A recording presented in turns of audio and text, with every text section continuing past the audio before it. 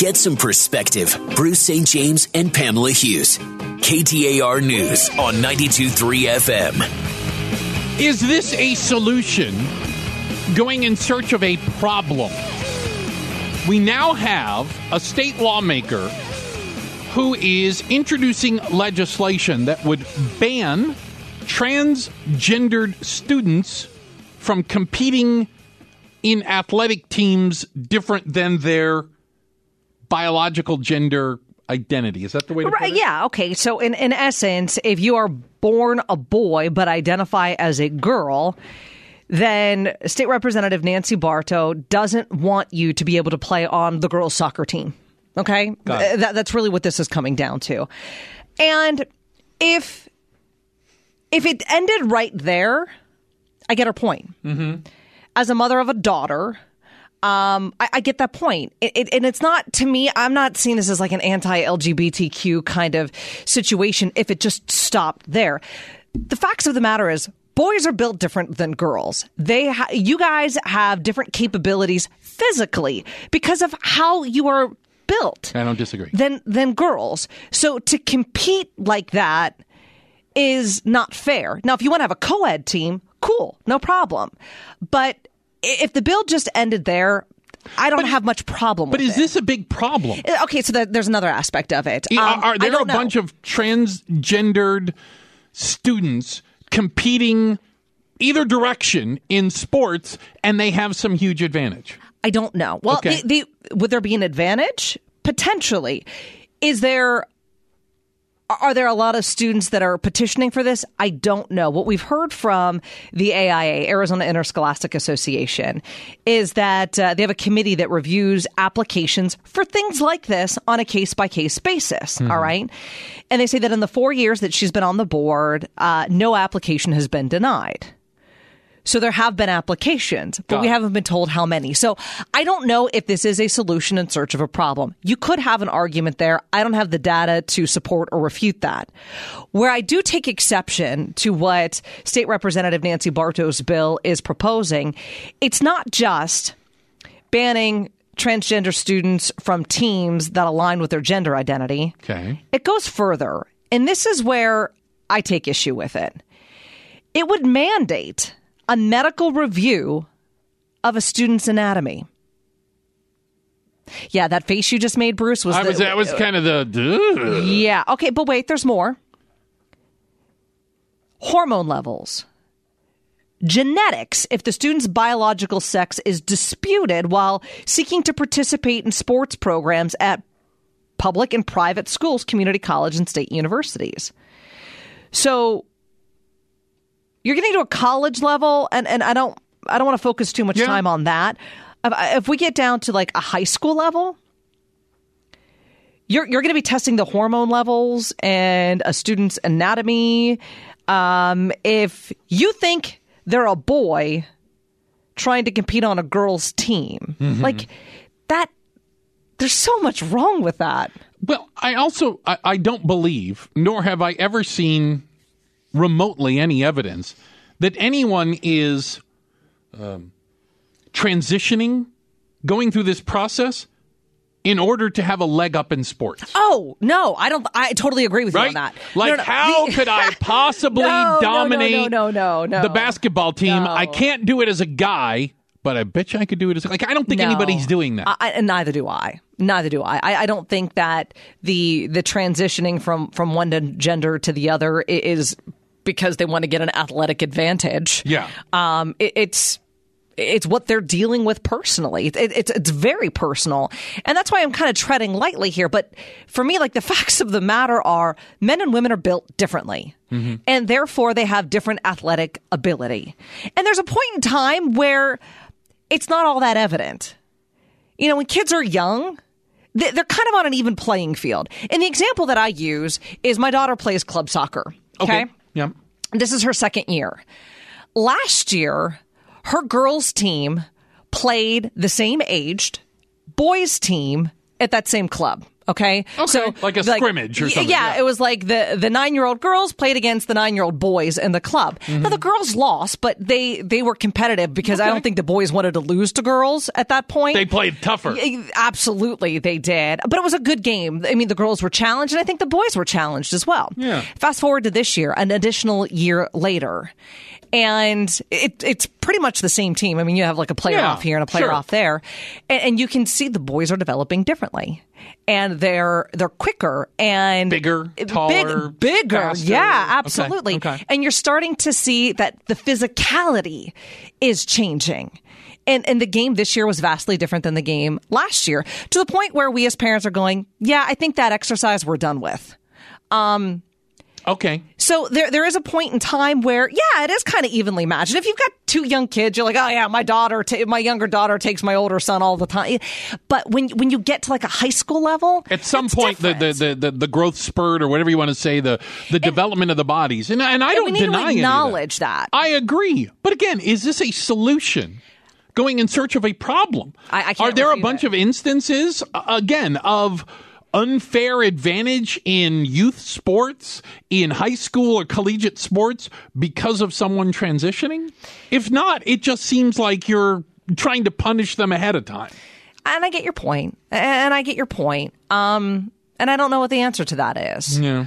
I don't know if this is something that's necessary now. Will it become necessary in the future as more people maybe become comfortable transitioning? Listen, this is still something that to me is relatively new. Gay, straight, got that. Okay, like I got that one down. But remember, there was an argument. Should gay people be able to play, sports, locker rooms? I remember that being a big debate. I know, but you see how we're evolving. Yeah, right? Okay. I agree. And I'm not trying to be disparaging. I promise you guys that. If I say something disparaging, it's sheerly out of ignorance. And that is, though, when you're transitioning or you're transgendered and gender identity, there have been more conversations about that over the last, I'd say 2-3 years than there ever have been before. Agreed. And we so learned all kinds of new terminology that we weren't even... Them, the non-gender specific pronouns. And, Sam Smith, I think that was the artist that started all of that for us, the conversation for us. So we're all still learning. Is this putting the cart before the horse? Potentially. But the physicality of how girls and boys are different at a high school and college level exists. Agreed. Do you need to start examining their bodies and testing their hormones? You're getting that's over the line for me, and I'm wondering where would that even become applicable? Like, why would you have to do that? How about this? Could you potentially go down that path? Could you potentially get to the point where you start disqualifying people, even who identify with their quote born gender, because of some sort of hormone imbalance? Yeah, I don't know about that. Like you're literally a girl and you have a hormone imbalance, and so they tell you can't play. Is that what you're kind of hypothesizing? Yeah, I think that's a solution in search of a problem. I don't know if that's ever happened. I'm not encouraging it. I'm just saying you start down this path of testing people. Where does that end? Yeah. And who determines the marker and the line? But you see, it just is also an example of how things are changing. Yeah. And change is uncomfortable for a lot of people. Oh, yeah. And I think that's where a lot of this legislation comes from. Where people who are afraid of change, afraid of where things are going. This is an offshoot of the bathroom bill, which, remember, we talked about before, is not an issue. Bathrooms, I would agree. Locker rooms, I would disagree. Okay. Fair. Okay. But the bathroom thing solved itself. Play along. Okay. I don't know what the solution is. I'll play along. Go ahead. If you're a boy transitioning to a girl. Okay. What do the inside of girls' bathrooms look like? They'll have stalls. Yeah. Yeah. So nobody's going to see you. Right. Okay. If you are a girl transitioning to a boy, I can tell you what the inside of boys' bathrooms look like. We have urinals, which a girl transitioning to a boy wouldn't be able to use, so they would use a stall where the door closes. Again, that problem solved itself. Yeah. No, I get it. I get where you're going, man. Yeah. Experts Are these the same? Okay. Experts predict there's going to be 1 million new people in Phoenix over the next 10 years. All right. Are they the same experts that told me that 10 years ago Phoenix and Tucson would have grown together by now and have this metro megapolis? Curious about that. And metro megapolis? Where are we going to put all these people? I got a couple ideas.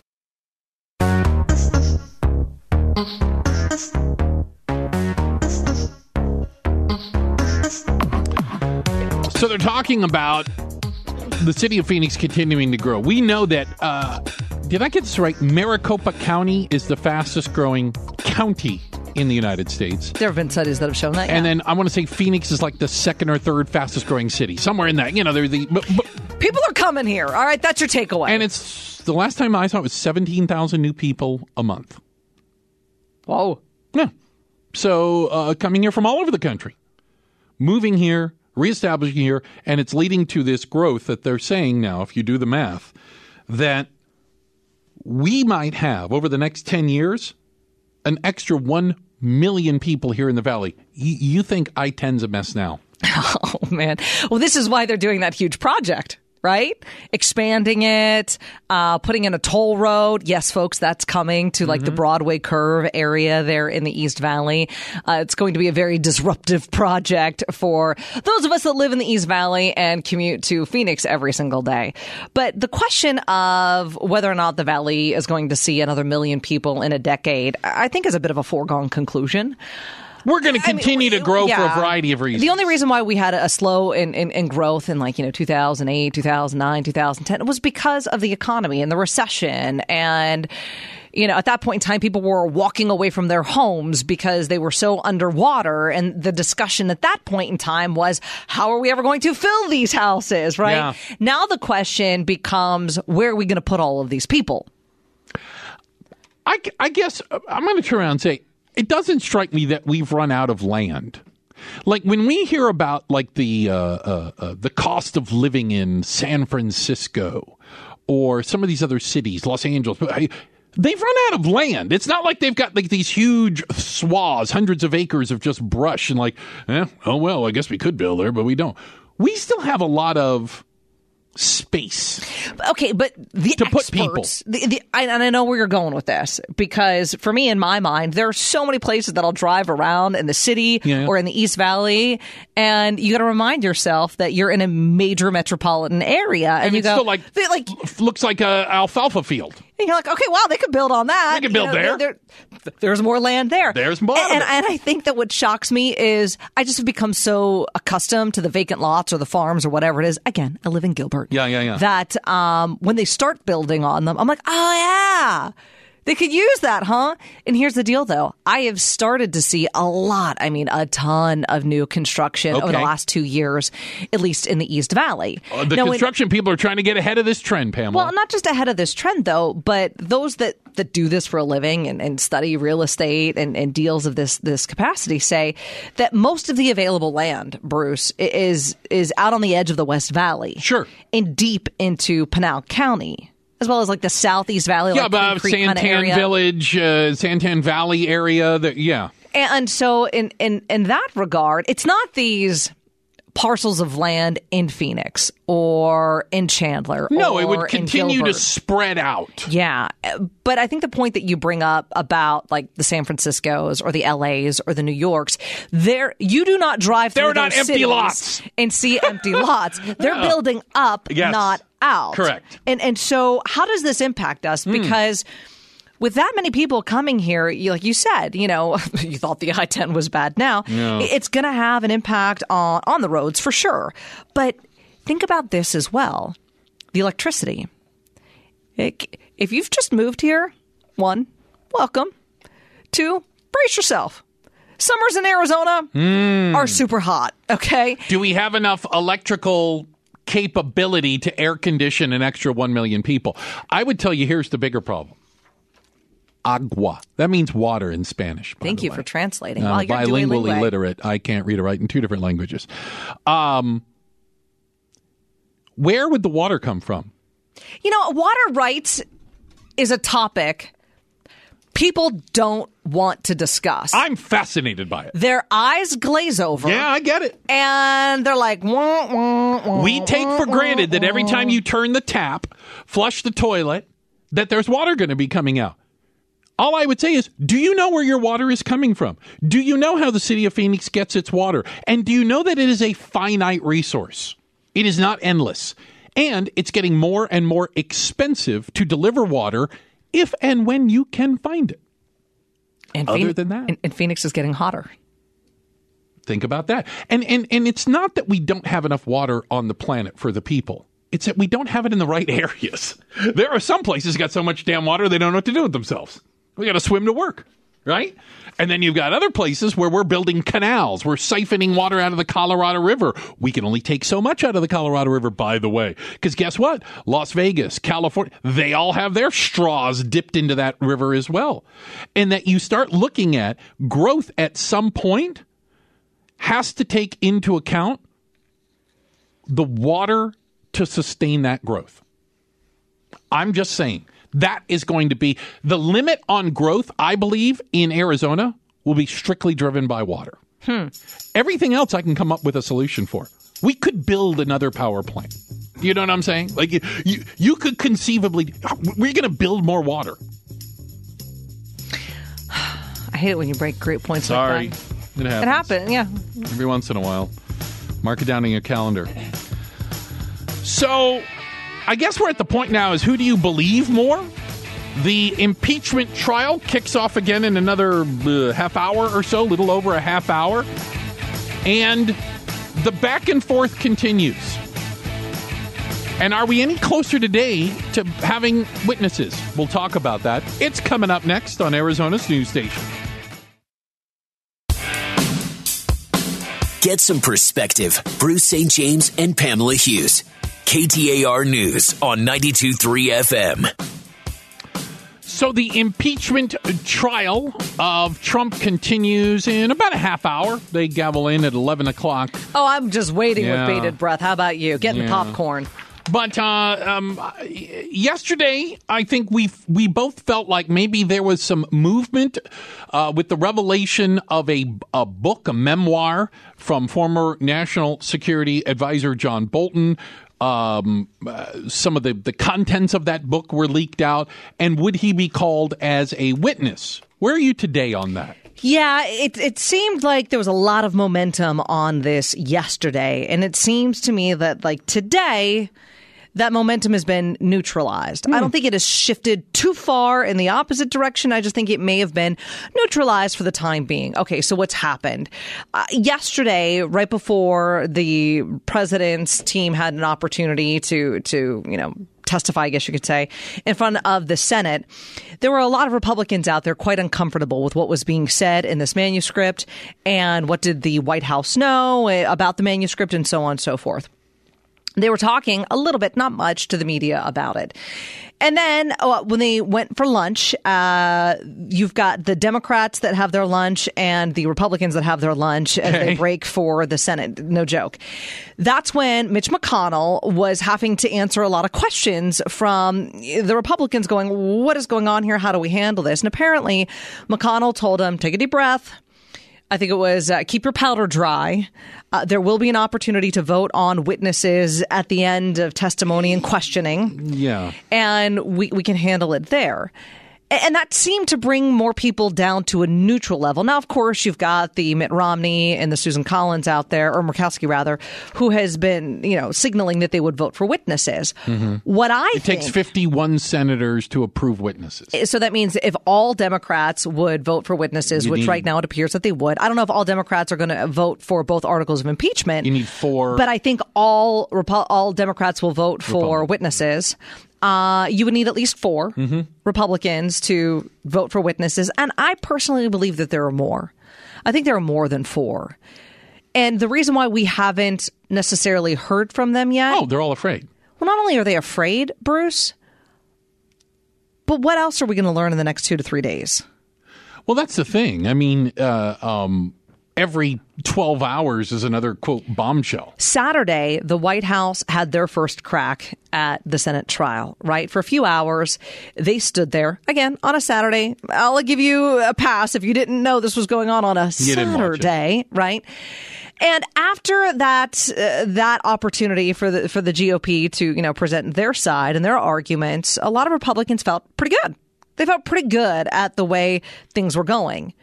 And then Sunday, this manuscript shows up at the New York Times, an article is published, and they're left scrambling. Well, last week or 2 weeks ago. And if you haven't been paying attention, to be clear, John Bolton claims in his book/manuscript that was leaked facts, his version, that is 180 degrees different from what Trump's attorneys are arguing in front of the Senate. Bolton writes that he heard Trump. So this would be a first-person account. Not like overheard or some guy said. He was in the room. From a staunch Republican. So this is not somebody who's playing for the other team. So this was somebody who was on. Now he's a liberal Hillary lover. Cabinet, for goodness sakes. Oh, yeah. Bolton writes that he heard Trump say explicitly that the withholding of military aid would continue until Ukraine announced an investigation involving the Bidens, implicating Trump directly in a quid pro quo for the first time and contradicting the Trump's defense team. But they spent all day Saturday saying it never happened. Trump never said that. He never ordered anybody to do that, and there was no quid pro quo. John Bolton says, well, that's absolutely not true, and he's the one who told me to do it. He writes that he also raised concerns about Giuliani in his efforts in Ukraine. They don't even know Giuliani. AG, never heard of him. Barr. Minor player. He also writes that the acting White House chief of staff, Mick Mulvaney, who was present for one of the calls with Giuliani, it's contradicting a lot of the conversations that, are apparently protected under, Trump and Giuliani's privilege. But right now it's a he said, she said. And I would say, who do you believe? But none of them. They're a bunch of lying SOBs. But if you are willing to, or if you are compelled to testify under oath with the penalty of lying that you could go to jail, then I'll start believing you. But tweeting, I didn't do it. Anybody lying on Twitter is not only not a crime, it is the modus operandi of a few people out there. So I would take testimony over I didn't do it. Yeah. Okay. Bolton's naming names here. I mean, a lot of names. Yeah, he's saying I was in the room with these people. Here's what Trump said to do. He didn't want to do it. The reason that Bolton is coming out is he didn't think this was a good idea. Why? He hates the Russians. John Bolton's never met a war he didn't think was a good idea.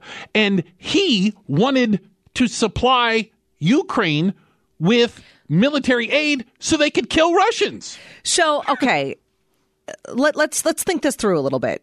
So probably at the end of this week, Saturday maybe, I don't even know if they do it on Saturday, there's going to be a vote on witnesses. Yes. Let's hypothetically say they don't have the votes.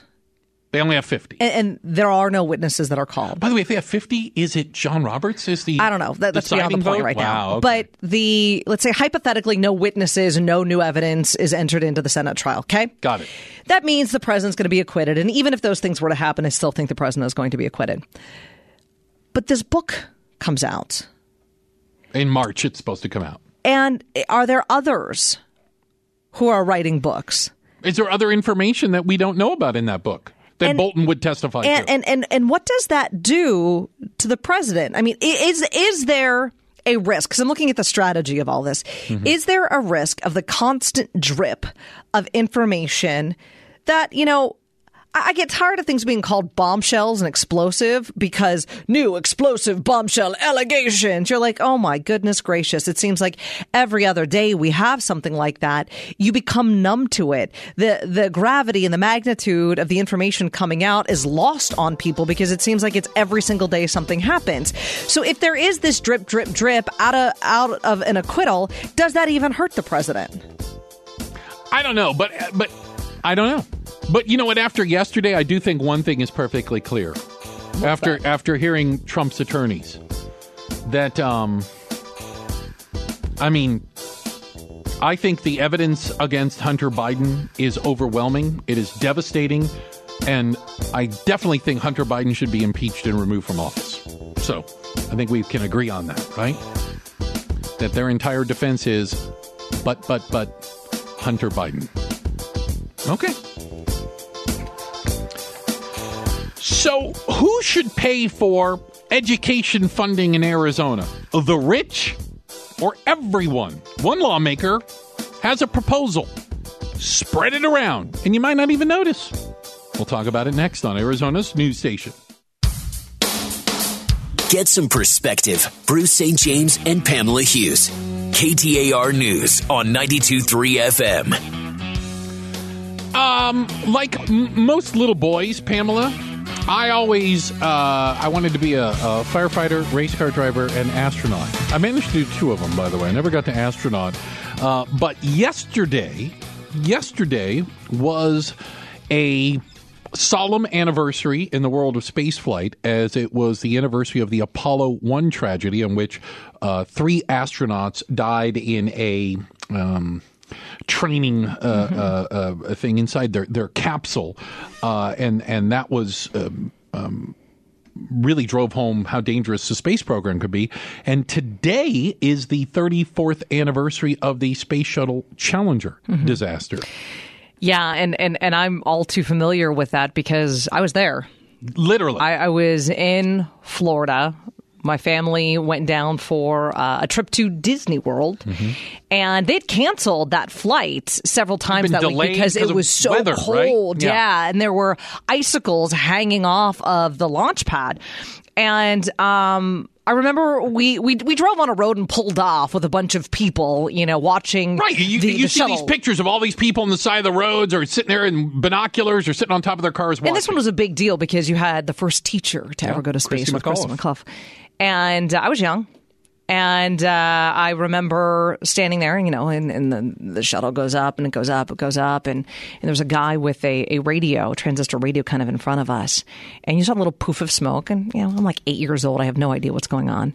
And compared to what, right? He turns around and he goes, "Oh, my God, it just blew up." Yeah. And the look on my dad's face, the look on my mom's face, I remember the conversation in the car on the way home because, again, I was young and my mom's like, "Do you know what that means?